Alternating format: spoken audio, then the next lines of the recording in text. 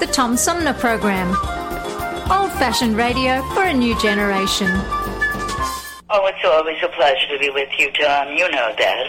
Yay, Tom! I love it in Flint! You're very astute, Tom. An easy question. I'll debate Andy Dillon on your show. Well, that's a very good question. Hello, darling. This is Elvira, Mistress of the Dark, with Tom Sumner. I'm all right, Tom. How are you? You lucky day, Mr. Sumner. Ciao, Tom. How are you today? That's a good question. Hi, this is actor, comedian Joe Napodi, and you're listening to the Tom Smothers.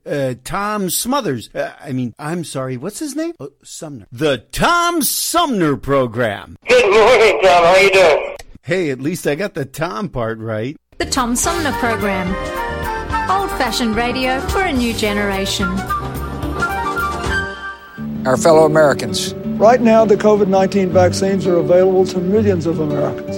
And soon, they will be available to everyone. The science is clear. These vaccines will protect you and those you love from this dangerous and deadly disease. They could save your life. So we urge you to get vaccinated when it's available to you. That's the first step to ending the pandemic and moving our country forward. It's up to you.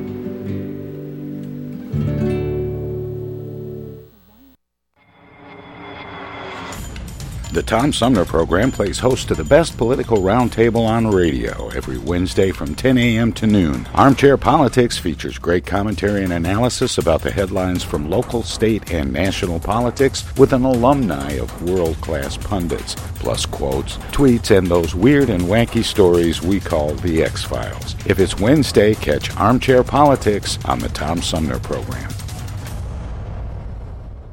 This is Mayor Sheldon Neely, and you're listening to the Tom Sumner Show. Hey, welcome back, everybody, as we roll into the third half of our 3-hour tour known as the Tom Sumner Program. My guest this hour has 25 years plus of professional experience as a senior human resource executive and has authored a new book that I think is coming out tomorrow called Strong Like Water, How I Found the Courage to Lead with Love and Business let me say this again. Strong Like Water, How I Found the Courage to Lead with Love in Business and in Life, by my guest Laila Tarraf, who joins me by phone. Laila, welcome to the show. Thank you so much, Tom. I'm happy to be here. Laila, I guess, did I get it right? Does the book come out tomorrow? It does. Tomorrow's pub day, as they say. Well, congratulations, and I hope Thank it does you. very well for you. But I have to ask, right out of the title, there brought two questions to mind, and I'll just go ahead and ask them both, and you can go where you want with them. Okay. Strong like water. I'm not sure that I get the analogy. And Okay. And the other is, what does love have to do with business? Boy, you start out with strong questions. Okay, let me see if I can answer them. Well, the title, Strong Like Water, it took me a long time to come up with this one, but there was a Chinese philosopher that was around in 600 BC. His name was Lao Tzu, and he wrote 81 verses at the time, and he called them the Tao Te Ching. I don't know if you've heard of it, but these verses were really about the innate duality and paradoxical nature of life. And one of the verses was called Be Like Water, is called Be Like Water. And in it he says, whatever is soft and yielding is more powerful, is stronger than what is hard and rigid. And in this way, what is soft is strong. And it's funny because people who have heard of this quote, Be Like Water, are Bruce Lee fans because he adopted it. So I called my book Strong Like Water because that has been my lesson in this life, that strength comes in lots of shapes and sizes. Sometimes it's tough and demanding and direct, but a lot of times it's soft, it's yielding, it's empathetic, it's compassionate, it's vulnerable. And that kind of leads into your second question. What does love have to do with business? Turns out everything. Right? Because we're full human beings and we have hearts and we feel and we care And especially, if you might have taken issue with this before 2020, but as a leader, post-pandemic, you can't argue that if you don't care about your employees, in fact, love them, then you're going to have a pretty tough life. Your organization is probably not going to be successful. You started out your career really thinking that you needed to be really tough. Yes. How did you turn the corner and realize that tough isn't strength? Well, for me, I had a pretty tough father, and so he was my model for what strength was. And I just always leaned into being super strong and capable, and wouldn't really allow anyone to help me. No, I got it. And it wasn't until life handed me a series of devastating losses. First, my husband, when my daughter was only 3, and then my father, and then my mother in pretty quick succession. And so it wasn't until I experienced that level of loss in my life that it just brought me to my knees, and I realized I couldn't tough it out. I couldn't intellectualize those losses, tuck them away, and muscle through it. I suppose I could have, but I would have become very emotionally brittle, and I didn't want to live my life that way, and I knew I couldn't raise my daughter to grieve in a healthy way if I myself didn't allow myself to feel and to be vulnerable and really to break down before I could build myself back up again. You have been quoted as saying, "I have come to see that true power comes from connecting your head to your heart." How do you make that connection? Our heads and hearts are often at odds. Okay. Yeah, it's a great question. I think our hearts don't have words, right? The language of the heart is feeling. And the key is to make space so that you can hear the messages coming from your heart, which I didn't do for a very long time, right? If I felt something I didn't want to feel, I would just push it down and allow my head, my ironclad will, as I said, to just kind of overwrite it. And I think how you do that is you get still, you get calm, you listen to what's coming up, you allow yourself to feel crummy or whatever it is in that moment that you're trying to push away. You lean into the discomfort. I know it sounds simple, but it's really, really hard. Most of us, myself at the top of the list, if I felt badly, I just ignored it and distracted myself and pushed it away so that I almost forgot that I even had that feeling. So you lose the signal after a while, and you have to reconnect back to that signal. Our bodies, our hearts are very, very wise. We just have to listen to them. I've always had this saying of mind over what's the matter. And, am I going wrong there?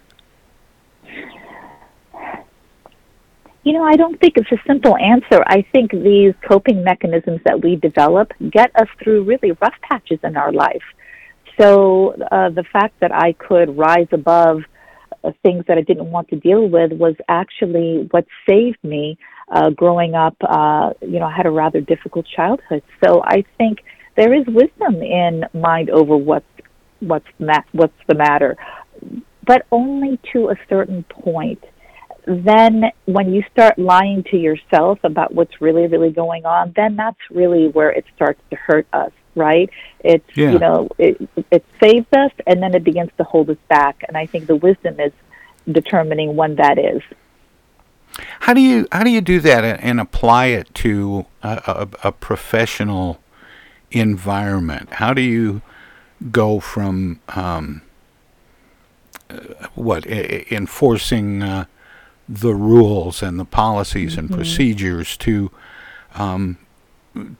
having concern and compassion?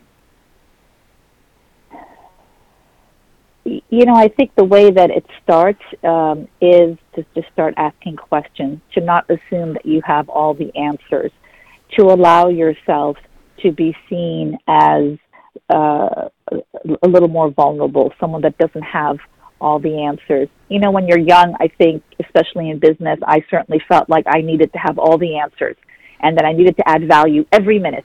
Well, yeah, you're brushing up against, there are 2-3 word phrases that I think some people have a very difficult time with, and that's I love you and I don't know. Yeah, that's so true. It's so true. Here's the big secret that no one ever tells you when you're just starting your career. Nobody knows. We're all just trying to figure it out every single day.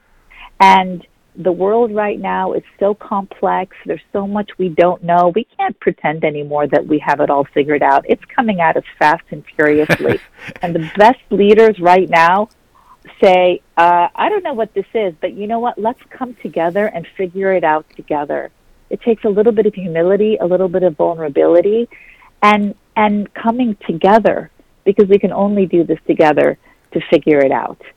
And that's really actually what makes you stronger. If you don't allow yourself to show a little bit of humility and vulnerability, you pretty much end up on an island by yourself, because people realize they can't talk to you, they can't tell you. People will try, and if they feel like you're not hearing them, then they just move on. The idea of being a compassionate leader, is compassion one of the qualities of a good leader, and has it always been? I believe it is. And we use the word compassion in business now more freely than we used to.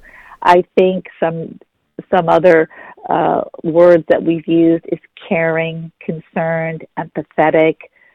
I think people are people before they're employees. And I used to have this sticky on my computer for years that said, they don't care how much you know until they know how much you care.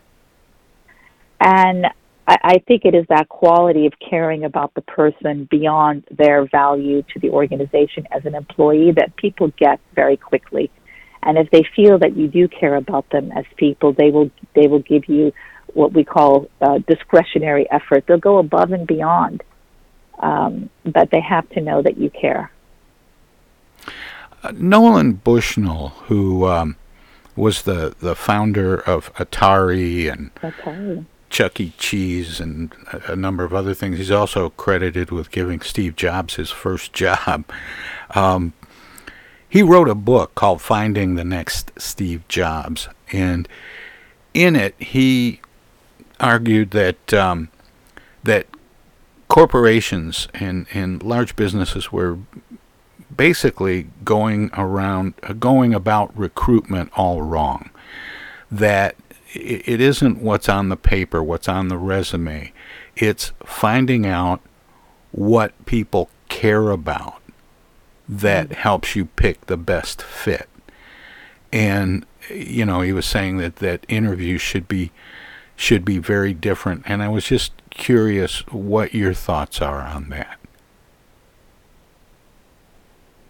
That's interesting. Well, I think people connect on a very personal level. So if you're spending the entire interview talking about skills and previous experience, you're not connecting at a deeper level. And you also aren't really determining what the person is all about. So I think there is wisdom in that comment. Once you check a few of the boxes that the person has the type of background that you need in terms of their skills, then you really need to get into the kind of person they are. When I'm interviewing someone, I always think about how is this person going to show up when things go sideways, because they always go sideways. That's right. And am I going to be able to have a really honest conversation with them where they're not defensive, where we can say, oh gosh, we really messed up over here, what are we going to do? Or do I get a sense this person will be defensive, lead with ego, won't make the space for the conversation? That's really what it comes down to.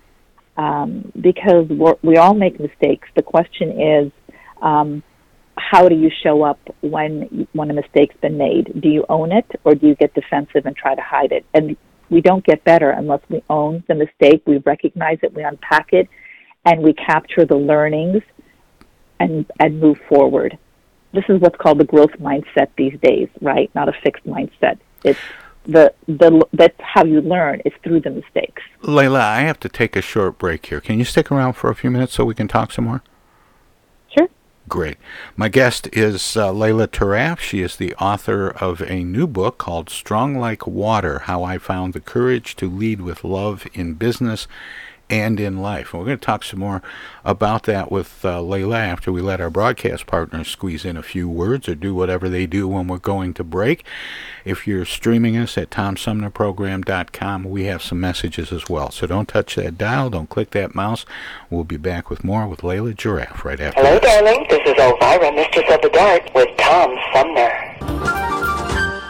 I'm Julie Lopez with Crime Stoppers. Have you ever wondered what to do if you have information about a crime or the whereabouts of a felony fugitive and you want the police to know but you need to remain anonymous? Well, here's what you can do. You can go to p3tips.com or download the mobile app. You can go to Crime Stoppers of Flint and Genesee County's Facebook page and click on the Leave an Anonymous Tip tab, where you can call 1-800-422-JAIL. All methods are anonymous, and if your help leads to a felony arrest, you may be eligible for a cash reward. Remember, your voice matters. The Centers for Disease Control and Prevention is working to help keep you and your community safe from the threat of novel or new coronavirus. If you have traveled to a country with a widespread outbreak of COVID-19, CDC recommends you stay home and check your health for 14 days after returning to the United States. Take your temperature with a thermometer 2 times a day. Watch for symptoms like fever, cough, and trouble breathing. And if you feel sick or have symptoms, call ahead before you go to a doctor's office or emergency room. Tell the doctor about your recent travel and your symptoms, and avoid contact with others. For more information, visit cdc.gov. Hi, this is Tom from the Tom Sumner Program. If you like talk radio that makes you think without telling you what to think, check out our whole show weekdays from 9 a.m. to noon Eastern at TomSumnerProgram.com. Selected segments are also available on this and other radio stations, but you can hear us anytime. Daily editions of the Tom Sumner Program repeat online all day and night on the show's website. Past shows can be found in the website archives. My long-format interviews with New York Times best-selling authors, photographers, and writers from National Geographic, as well as artists, musicians, candidates, and elected officials are made possible by listeners like you. Support the Tom Sumner Program and Civilized Talk Radio. Visit our website at TomSumnerProgram.com and become a member. You can make a one-time gift or become a sustaining patron by taking the link to the Tom Sumner Program Patreon page. Thanks for listening, and thanks for your support. Have you lost your job and your healthcare coverage due to COVID-19? You're not alone, and Genesee Health Plan can help. I called and they provided healthcare enrollment over the phone with Medicaid, healthcare.gov, and Genesee Health Plan. They made sure I had access to doctor visits, my prescriptions, and more. Getting healthcare coverage can be confusing. You don't have to do it alone. Get help with GHP. Call 844-232-7740 or go to GeneseeHealthPlan.org. We're in this together, and together we'll get through it.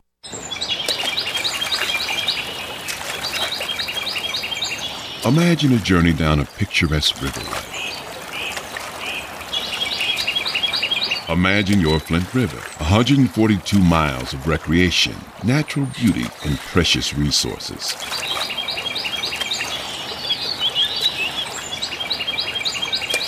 The Flint River is a vital resource that is available for all to use and enjoy.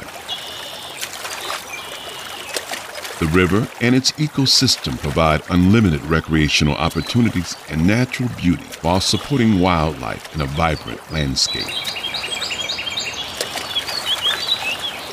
We all have a responsibility to protect and preserve this precious resource. Learn more at flintriver.org or call the Flint River Watershed Coalition at 810-767-6490.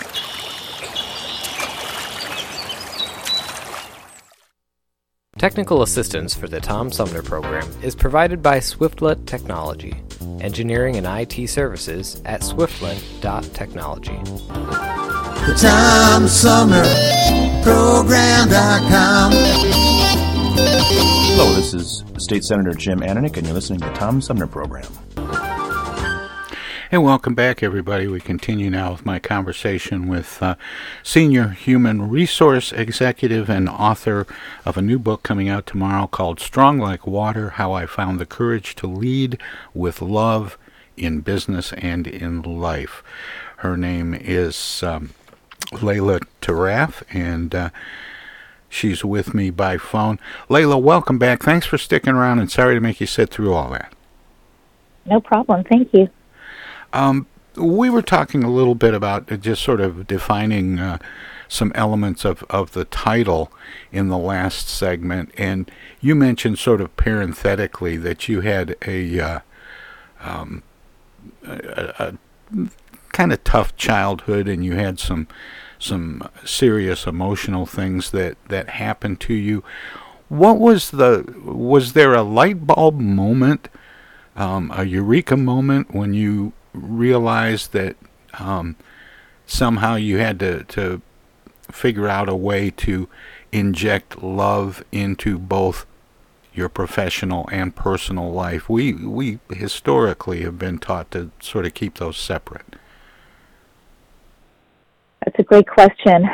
I can think of, professionally, when I got out of business school, I was one of the first few people hired at the Internet division of Walmart, Inc. that was set up out here in Silicon Valley. And I remember at the time there was a female CEO. Her name was Jean Jackson, whom I reported to, and she was definitely tough. And there was a day when we were sitting in a meeting, and it ran long, and I was feeling very bored. And as the meeting ended, she asked me to come into her room, and she scared me because I knew I'd done something wrong, but I didn't know what. She looked at me and said, "I can't believe how disrespectful you were in that meeting," and I didn't know what I'd done. But apparently I'd been slouching and sort of showing that I was so bored. And she looked at me and said, "The value of those meetings is not getting things done. It's bringing people along." I didn't even know what that meant. It probably took me 2 years to unpack that comment. And really what she was saying is, cool your jets. It's not about checking things off of your list and getting things done. It's about making sure everybody understands and you've brought them all along and they feel like they're part of the process. And that was very early in my career, in my early mid-30s, where it was the first time I heard, wait, it's not about like getting an A and doing it really well and better and faster than anybody. It's about bringing others along and caring about them and bringing them on the journey. That really, really stuck in my mind, because here was a senior, very experienced leader. She had been a senior executive at Disney and Banana Republic, and that was the first time someone had said it that plainly to me. And that really rooted in my psyche. And I started to unpack that over the following, decade or so. But I was reading something about you that indicated you had a tough time with personal relationships. It's almost like you were getting a handle on how to care about people professionally, but maybe not so much personally. Yeah. In my personal life, I was afraid to get too close. And so my relationships were just a little more superficial. Because again, true connection comes from intimacy. And intimacy comes from allowing yourself to be vulnerable and to risk being hurt and to open up. And that just was not in my playbook. I kept my heart closed. My relationships looked fine on the outside. They were happy and carefree, but they lacked depth.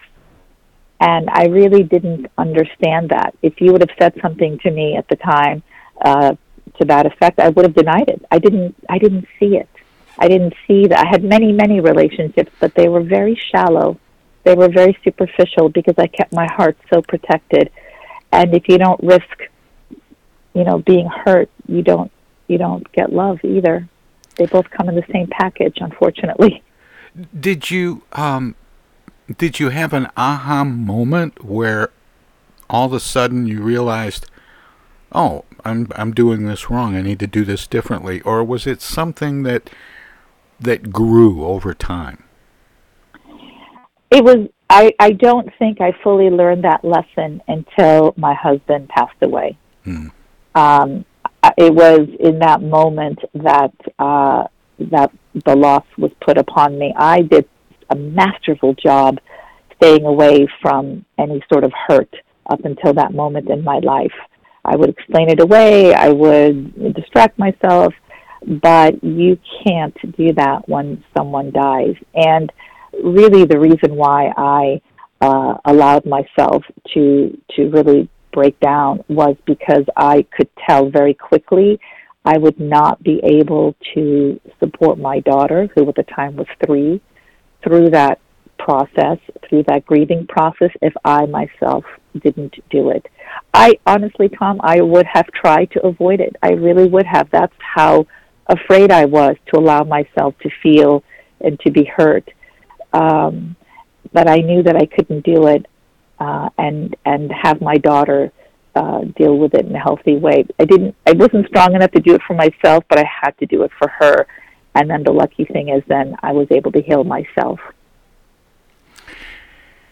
I've been sitting here wondering, and I'm not even sure how to frame this question, but in this day and age where we are seeing lots of reports of inappropriate advances in touching in the workplace and so on, where is the line between being warm and friendly and compassionate and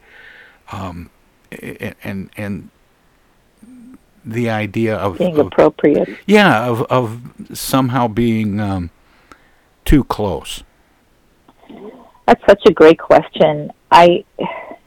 It's a very complicated and tricky time right now. I think there's a lot of people who, because they're nervous that they're going to do or say something that will be taken the wrong way, have retreated. And I think that's a shame. The Greeks have a lot of different words for love. Not all love is romantic, lustful love, right? There's the love for a child, the love for a parent, friendship, the love you have for your friends. That's what we're talking about here. We're not talking about lustful, romantic love. We're talking about kindness, about caring, about being empathetic. So I think it's part of that is just reframing what it really means to be kind and caring at work. And it doesn't mean that you can't be a little more familiar with each other as long as you don't cross that line into the romantic piece, which is also hard, right? Because when I got out of college 25 years ago, that's how you met your spouse, was at work. And so it does make it a little tricky. You just have to be really careful these days. But more generally, you can't care about someone. I was thinking about, as you were talking, I was thinking about President Joe Biden. And there were people who reported times when he became too familiar, but Joe Biden has always been a real old school, huggy, touchy kind of person.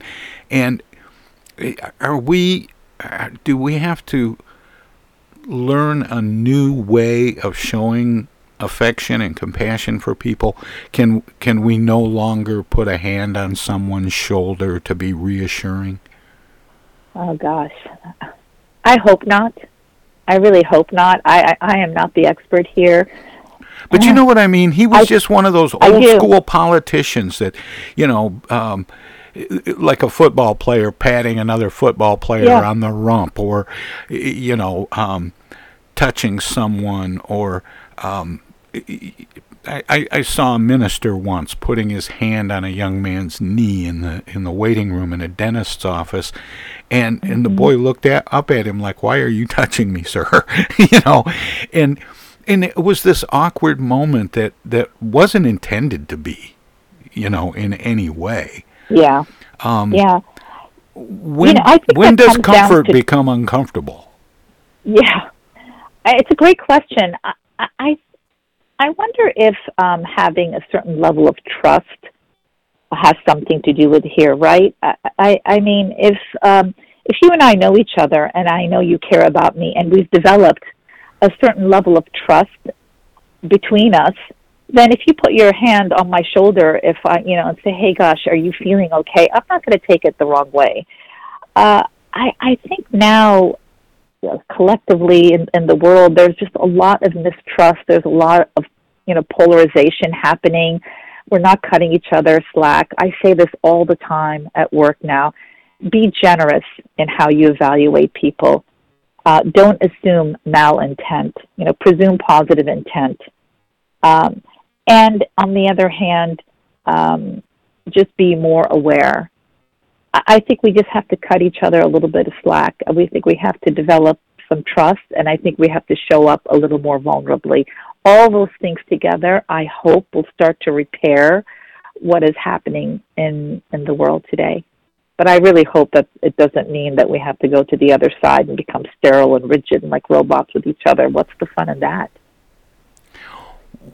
What's going to happen with professional relationships, leadership, human resources, and so on after the COVID-19, after the pandemic, in what people are obliquely referring to as the new normal? Yeah. Well, I don't know that anybody knows. Certainly there's going to be a new way of working. I don't know that we will ever go back to 5 days a week, 9 to 5. There are tech companies who are being bold and saying you never have to come back into the office. I don't think that's going to be the new normal for most companies, especially if you're a company that creates things. You have to touch them, feel them. But I do think there's going to be a lot more flexibility in how we work, that it'll probably be a hybrid workforce. And I think that we will have to implicitly care about our employees as people. We've been saying, I think for over a decade now, bring your whole self to work, that we want to know all of you. And I think employers now are having to look at their employees as whole people, because they have to care about them, about their physical health and about their emotional well-being in a way that we didn't have to 10, 15 years ago, right? Because COVID not only has there's obviously the physical concerns, but there's also the psychological and there's the emotional effects of isolation, of everything that's happening around us. So employers are going to have to offer benefits for emotional and physical well-being in a bigger way than they've ever had in the past. Is it possible to build that kind of trust and do the relationship building that is essential to having a successful team electronically? I think it's harder.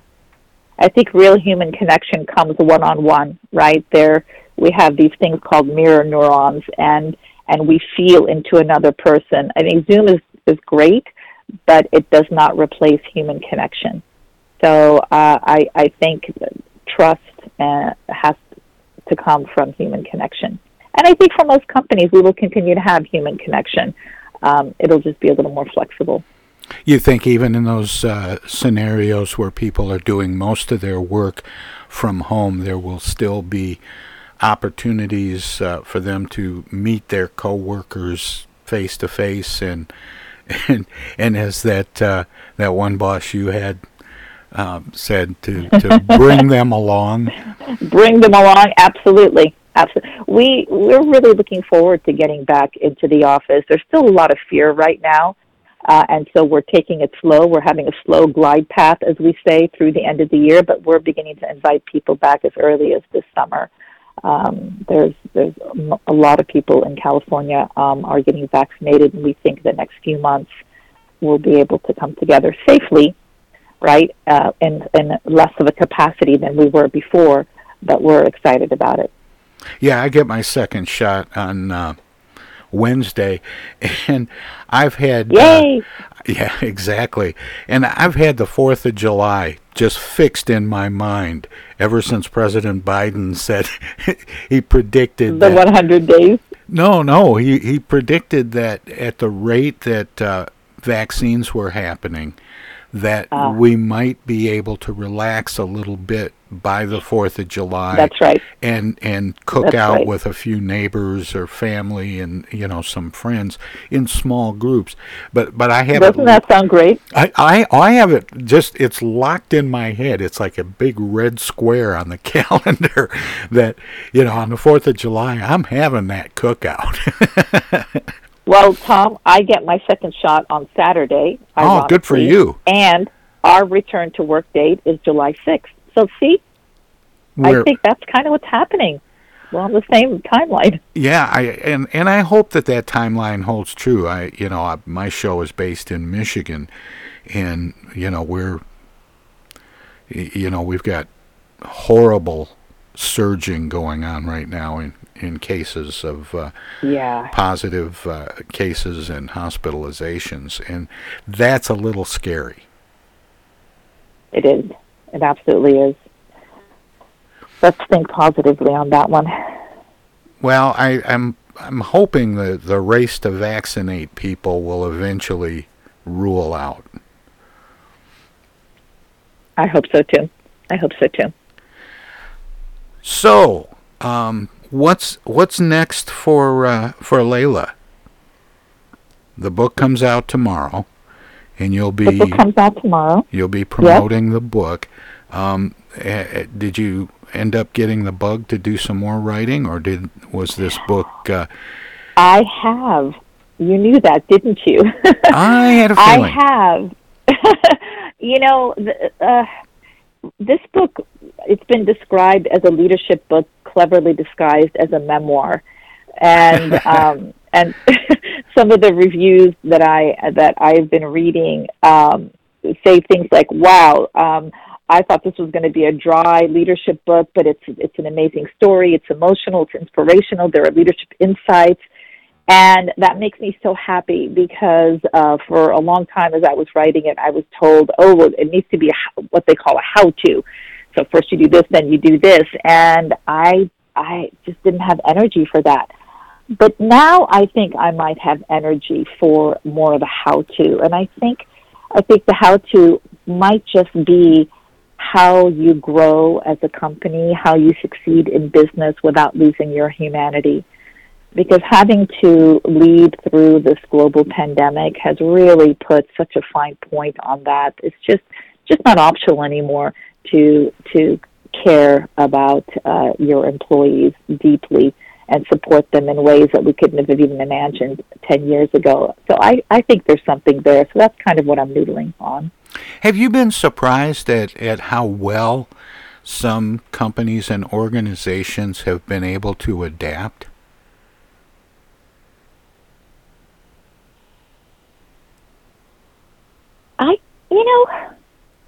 Not really. I guess I still have faith in human nature. I think it's pretty evident, especially for smaller companies, that if you can show up and be there for your employees, they'll do the same for you. And in some ways, this pandemic has shown us what is really, really important, and it's the small moments. It's not the big things, right? As someone asked me the other day, what are you grateful for? I said, these days I'm just grateful that the sky is blue.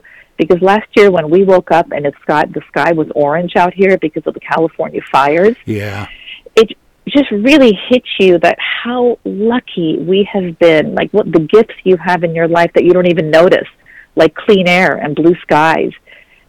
And so I think now I tend to focus on the small gifts, the moments that are wonderful instead of looking for the big things, and appreciate those. And I think that's how we get through this. What made you decide to write the book?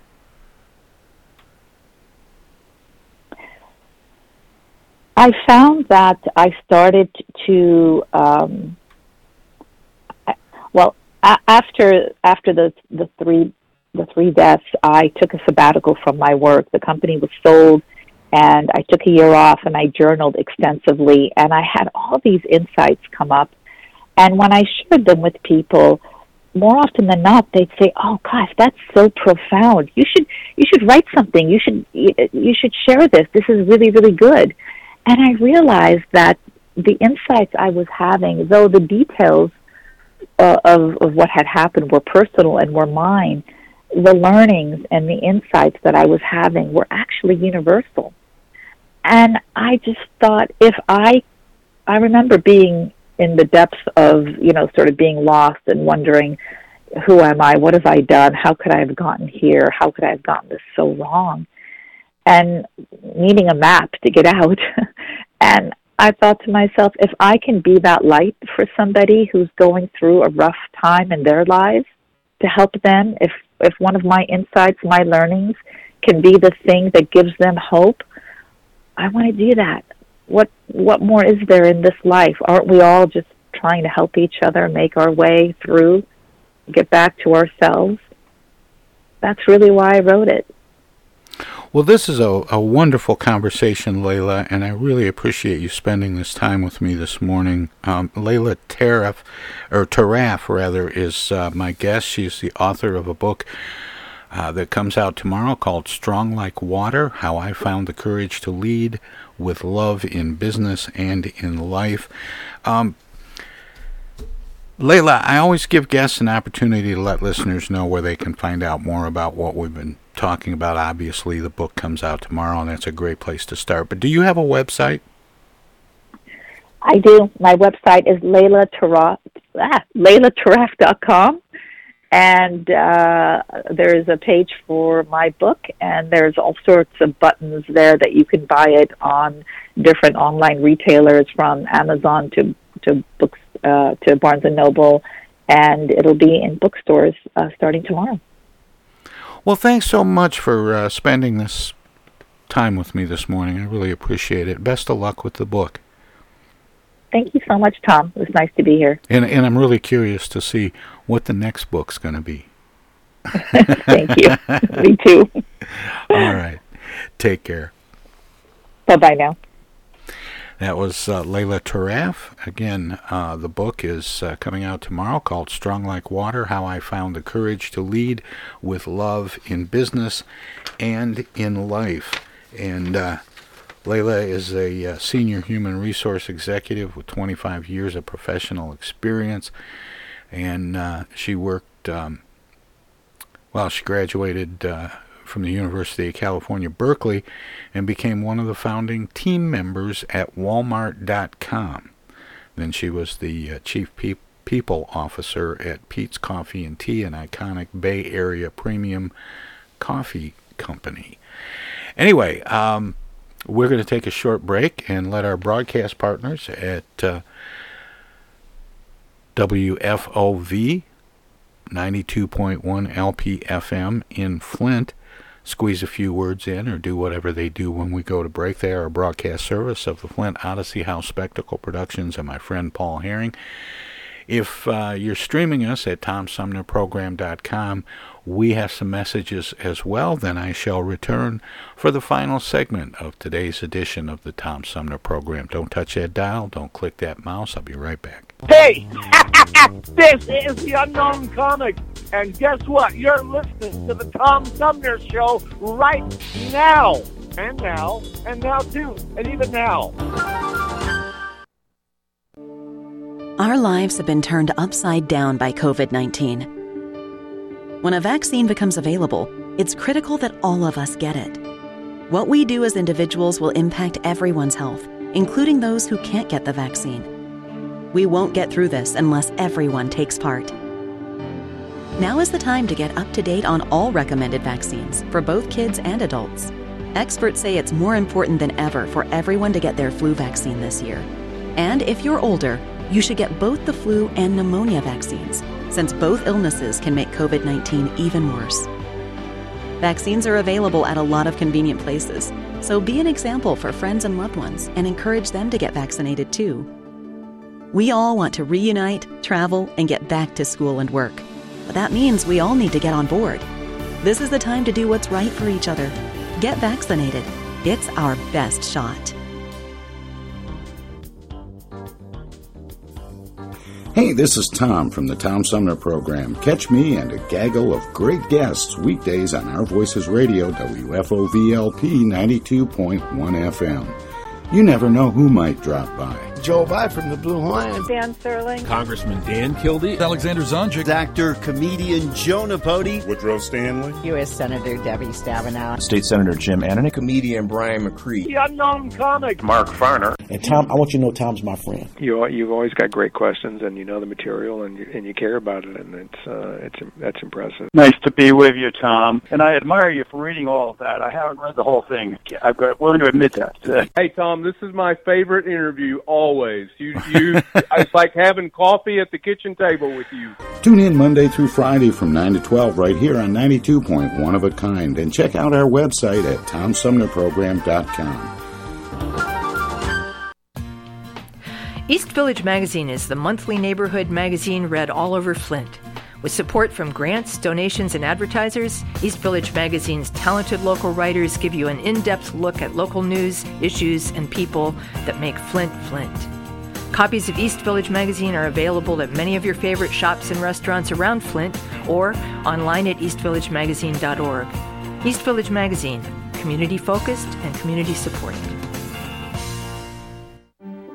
Discoveries. They happen when we least expect them, in places we thought we knew. And discoveries have a way of teaching us a little more about ourselves along the way. Welcome to Flint and Genesee County, where up north meets down south. Home to Michigan's largest county park system and a vibrant culture. A place filled with discoveries we've yet to make, throughout acres of beautiful lakes, wetlands, and woods, and in the diverse city beyond. Where the uplifting melodies of gospel choirs fill the air, where the work of renowned artists color the galleries and museums, where the fresh fruits and vegetables at the downtown farmers market awaken our senses, and where the cultural center and planetarium broaden our view of the world. Let's spend a few days enjoying the wonders of Flint and Genesee County, where the joy of discovery is pure Michigan. Your trip begins at michigan.org. MTA Flint is nationally recognized for continually seeking to provide sustainable, reliable, and cost-efficient transportation for individuals throughout the region. Through work-related and non-emergency medical transportation and Your Ride services, MTA is moving people with future and alternative fuel technologies. More information about MTA Flint and specialized services is available at mtaflint.org. I get the uneasy feeling Rod Serling is behind one of those doors. Rod Serling. Rod Serling. What's this, the Twilight Zone? Where is everybody? I would have been headed for the Twilight Zone. Twilight Zone. If I go any lower, I'll be in the Twilight Zone. All right. Oh, but Jethro's right at home in the Twilight Zone. I'm in the Twilight Zone. Now, having made this little jaunt into the Twilight Zone, I got a feeling something strange is about to happen. In the Twilight Zone. Hi, this is Dan Sterling, and you're listening to the Tom Sumner Program. Welcome to this presentation of the Comedy Spotlight on the Tom Sumner Program. Another familiar type of love song is the passionate or fiery variety, usually in tango tempo, in which the singer exhorts his partner to haunt him and taunt him and, if at all possible, to consume him with a kiss of fire.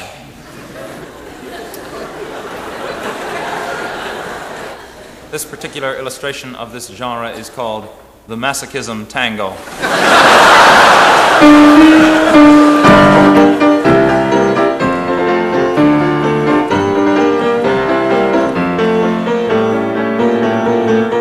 I ache for for the touch of your lips, dear, but much more for the touch of your whips, dear. You can raise welts like nobody else as we dance to the masochism tango. Let our love be a flame, not an ember. Say it's me that you want to dismember. Blacken my eye, set fire to my tie as we dance to the masochism tango. At your command, before you here I stand. My heart is in my hand. Ugh.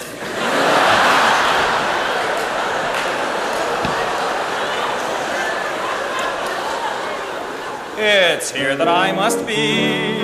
My heart entreats. Just hear those savage beats, and go put on your cleats, and come and trample me. Your heart is hard as stone or mahogany. That's why I'm in such exquisite agony. My soul is on fire. It's aflame with desire, which is why I perspire when we tango.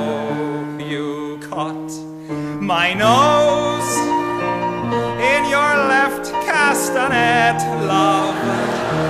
I can feel the pain yet, love, every time I hear drums. And I envy the rose that you held in your teeth, love, with the thorns underneath, love, sticking into your gums. Your eyes cast a spell that bewitches. The last time I needed 20 stitches to sew up the gash that you made with your lash as we dance to the masochism tango. Bash in my brain and make me scream with pain, then kick me once again and say we'll never part. I know too well I'm underneath your spell. So darling, if you smell something burning, it's my heart. Excuse me. Take your cigarette from its holder and burn your initials in my shoulder. Fracture my spine and swear that you're mine as we dance to the masochism tango.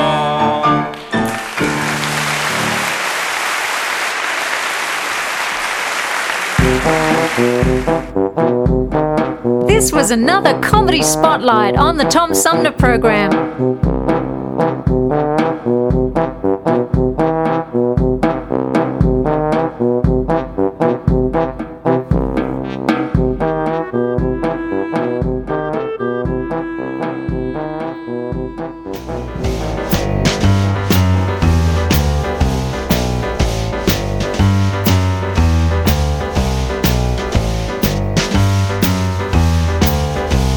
Won't you come over? Won't you stop by? Won't you come over, baby, and hold me? I'm lonely, that's why. Hey, baby, what you up to? Can you come out and play? Well, I know that you could help to chase these blues away. Won't you come over? Won't you stop by? Won't you come over, baby, and hold me? I'm lonely, that's why. Won't you come see me? Let me clarify. Won't you come over, baby, and hold me? I'm lonely, that's why. So how'd you like to help somebody? Or would you do a good deed? If you help me, I'll help you, and this is how we proceed. Won't you come over? Won't you stop by? Won't you come over, baby, and hold me? I'm lonely, that's why.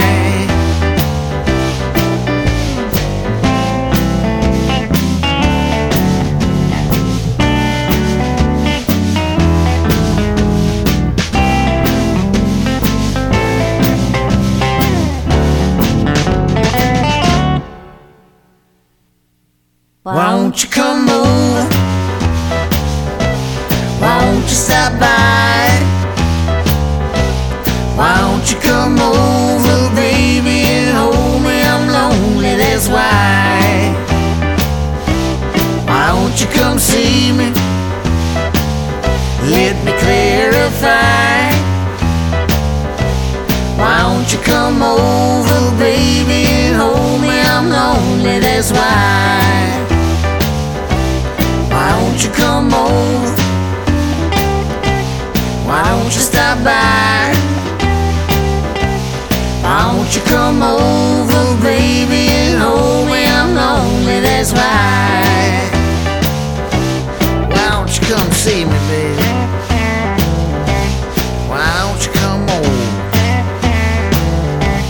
Why don't you stop on by, baby? I feel a little lonely.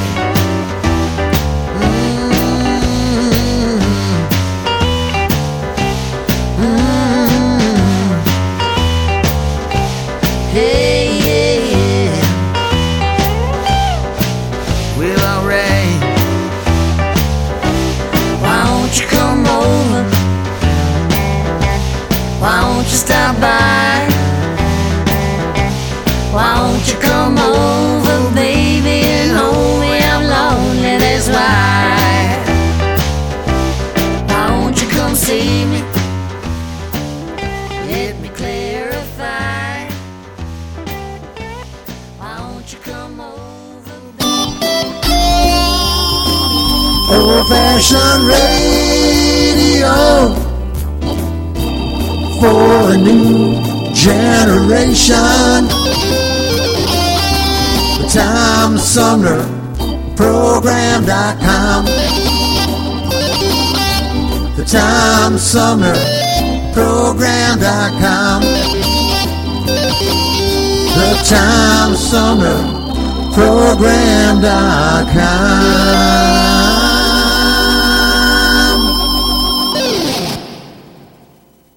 From the Tom Sumner Show. Oh, yeah.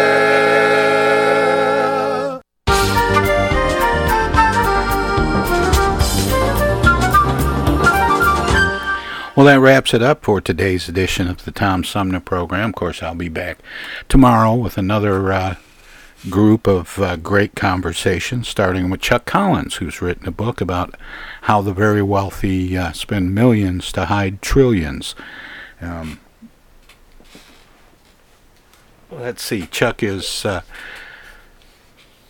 going to try and find the title of Chuck's book here. It's... it's called The Wealth Hoarders. That was simple.